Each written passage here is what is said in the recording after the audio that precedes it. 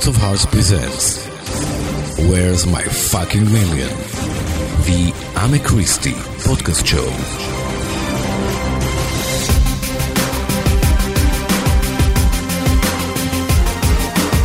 Hi everyone, thank you very much for being here today. This is a magic show, Where's My Fucking Million? We love the title. I hope we reach you and we touch you with this name. It's there for a reason. As you know, this word is the most used and misused word which we use in our vocabulary.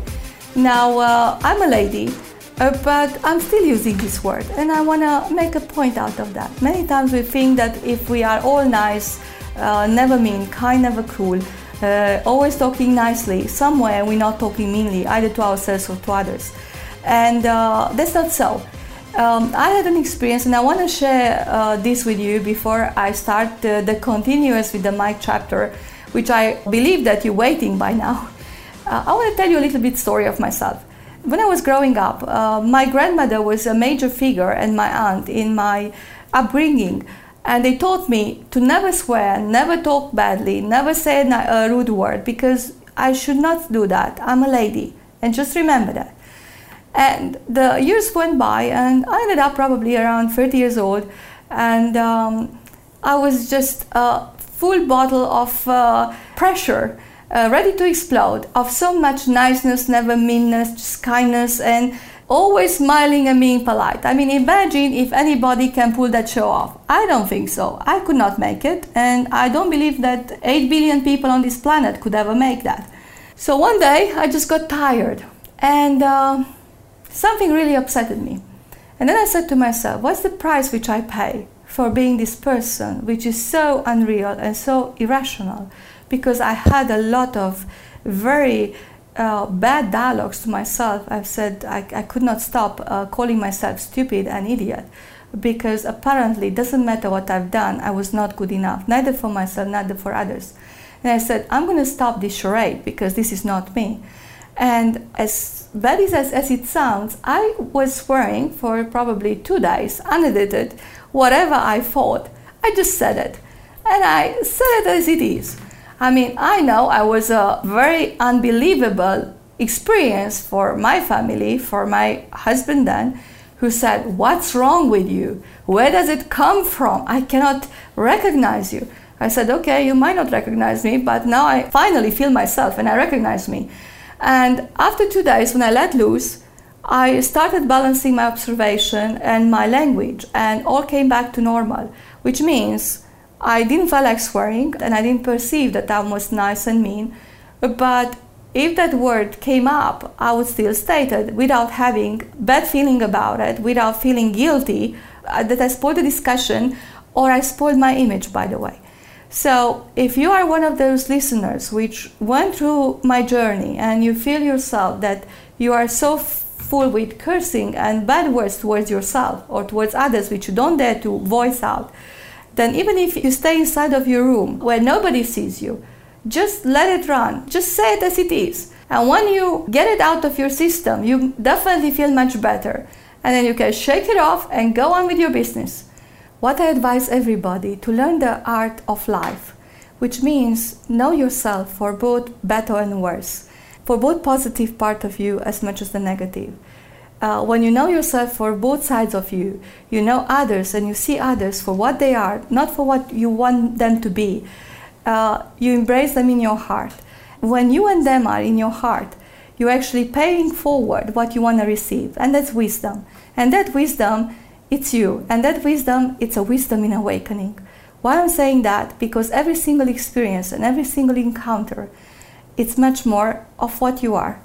And if you see yourself always a fool, never wise, never smart, not having result, obviously that belief about yourself is going to embrace you in your next experience. That's why it doesn't matter how much resources would be there, how many opportunities, you're going to take out of the moment exactly what you believe of yourself. So that's why it's the saying, the Christian saying, what you sow, you shall reap. So if we sow our beliefs that we're not worth it, that nothing is good enough, that nobody gives us nothing, that we are unvalued, that we have no affection, and the list goes on, obviously we are powerless. Our existence is futile. And there is a saying, for those that have, much more it is given. For those that have not, much more is taken away.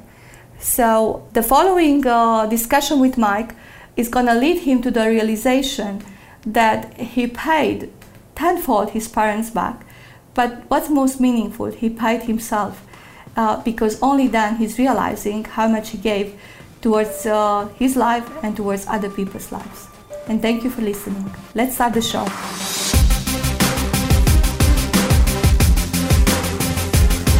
Hi Mike, thank you very much for being here again. Hi Christine, thank you. So we left our story unfinished and we would love to continue today. Can you tell me what you experienced after the last chapter? I saw value in my father after 20 years, I think.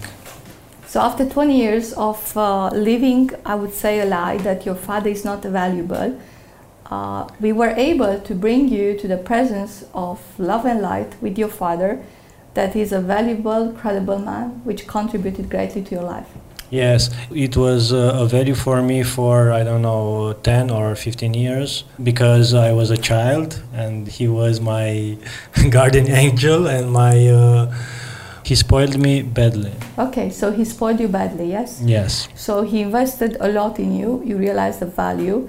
And please, to the dear listeners, I would love to say, imagine what's possible once you see things differently and you're able to embrace both sides of your existence and of your parents, first of all, because from your parents, basically you start paving the rest of your life. Those observations are catalysts in making your dreams and your desires manifest here and now. So continuing the story, we left off where you felt like you betrayed your parents by not giving them back. In the same way, mostly financially, you didn't spoil them. You had no capacity to spoil them, and that's why you felt like you're not deserving their love and affection for them to invest further in you. Would that be accurate to say?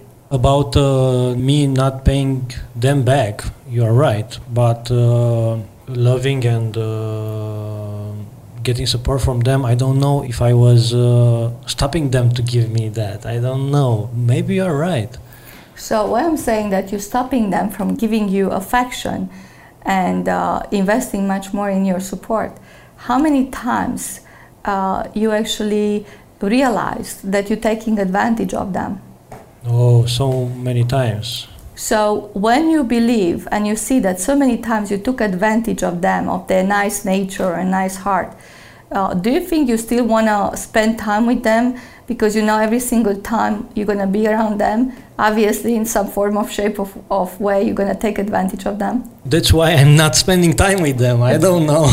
Okay. I thought that there are other reasons than that. Dear listeners, we had a discussion with Mike previously to the show, and if I'm leading towards that direction, it's because if I put all the details before, probably you're going to feel bored to listen to all those stories.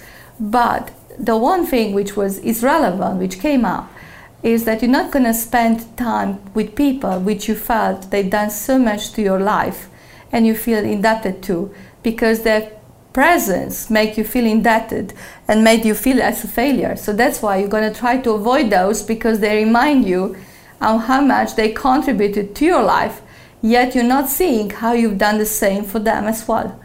Does it make sense now, Mike? Oh my God. Dear listeners, so you can identify with what we're talking here. Imagine when you know that you're supposed to do your homework when we were kids. And I messed up the homework and I've really spoiled it. I actually copied from my friends and then I got a 10. I pretty much stole the whole mark which I've got. Yeah? So that was not my work. That was not my achievement. And then you go home and everybody puts their hands around you. Oh my God, you are amazing. You are so brilliant. You are a genius. And then the neighbors come and your mother and father just praising you and praising you, how a great achiever you are. And then you go next day to school and the teacher's praising you and pointing you out like you're the best student. Okay, Christy, stop okay. it. No, I'm not going to stop it. And then you come home and you receive a bicycle because you're such a great student. I said, oh my God, how these people can be so gullible to credit me so much when actually I'm a liar and a cheater. And then you despise you because you're a liar and a cheater. You didn't work and you didn't deserve what you received, yes? You have a lot of resentment towards yourself. And then in that moment, you say, okay, I'm going to make sure I'm never ever receive praise without hard work to make sure I'm deserving it. Would that be correct to say that that's your character here somehow?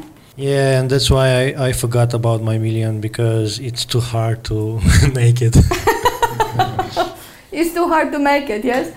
So I say it's no substitute for hard work, and I don't want to put hard work on a pedestal, but I feel like when you did something and you put all those pieces of puzzles together and you have an input in every single action, then you know that whatever you earn, whatever you receive, it's worth it, yes?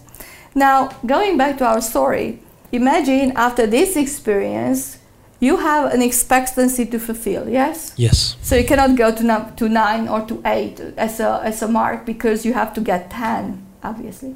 Now, obviously that was not your work, it was copy. Then you are at war with yourself because you are a liar and a cheater. Then you are at war with yourself against your parents, because if you're letting them down, you cannot live with yourself because the betrayal just gets bigger and bigger. So when you done that? Now I remember things. Now I know why I'm doing a thing for one time only. Not to be a failure.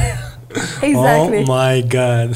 Okay, so just the way our mind thinks, we're using these sequences and it's paving the roads of our lives, and we do not know where does it come from.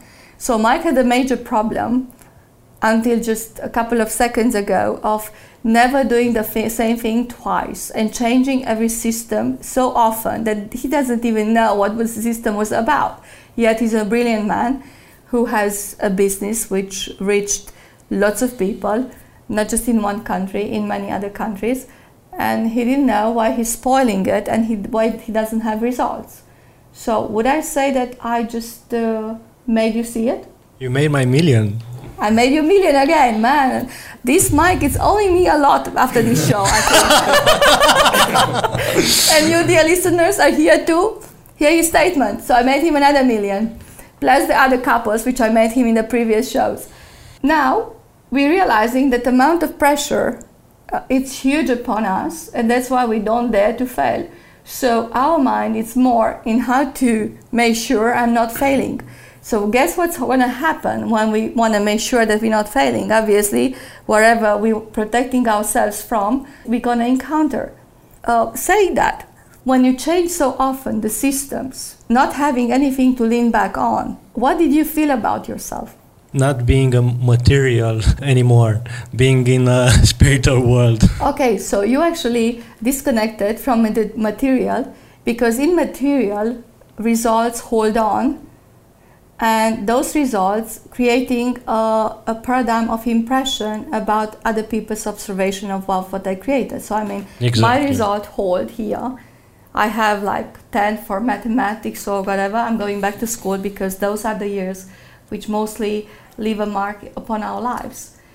But going back, you cleaned up, you erased most of your results, most of your systems. You didn't let one system hold for long enough.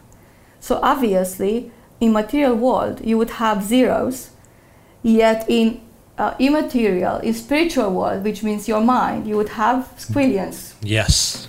Good. Good word. Yes, squillions. Okay, good. So imagine if you live 10 years, 20 years, and you reach your age, which is, I'm letting you, Mike, say it. Yeah. 35. Okay, many more to go. And erasing result because nothing is good enough.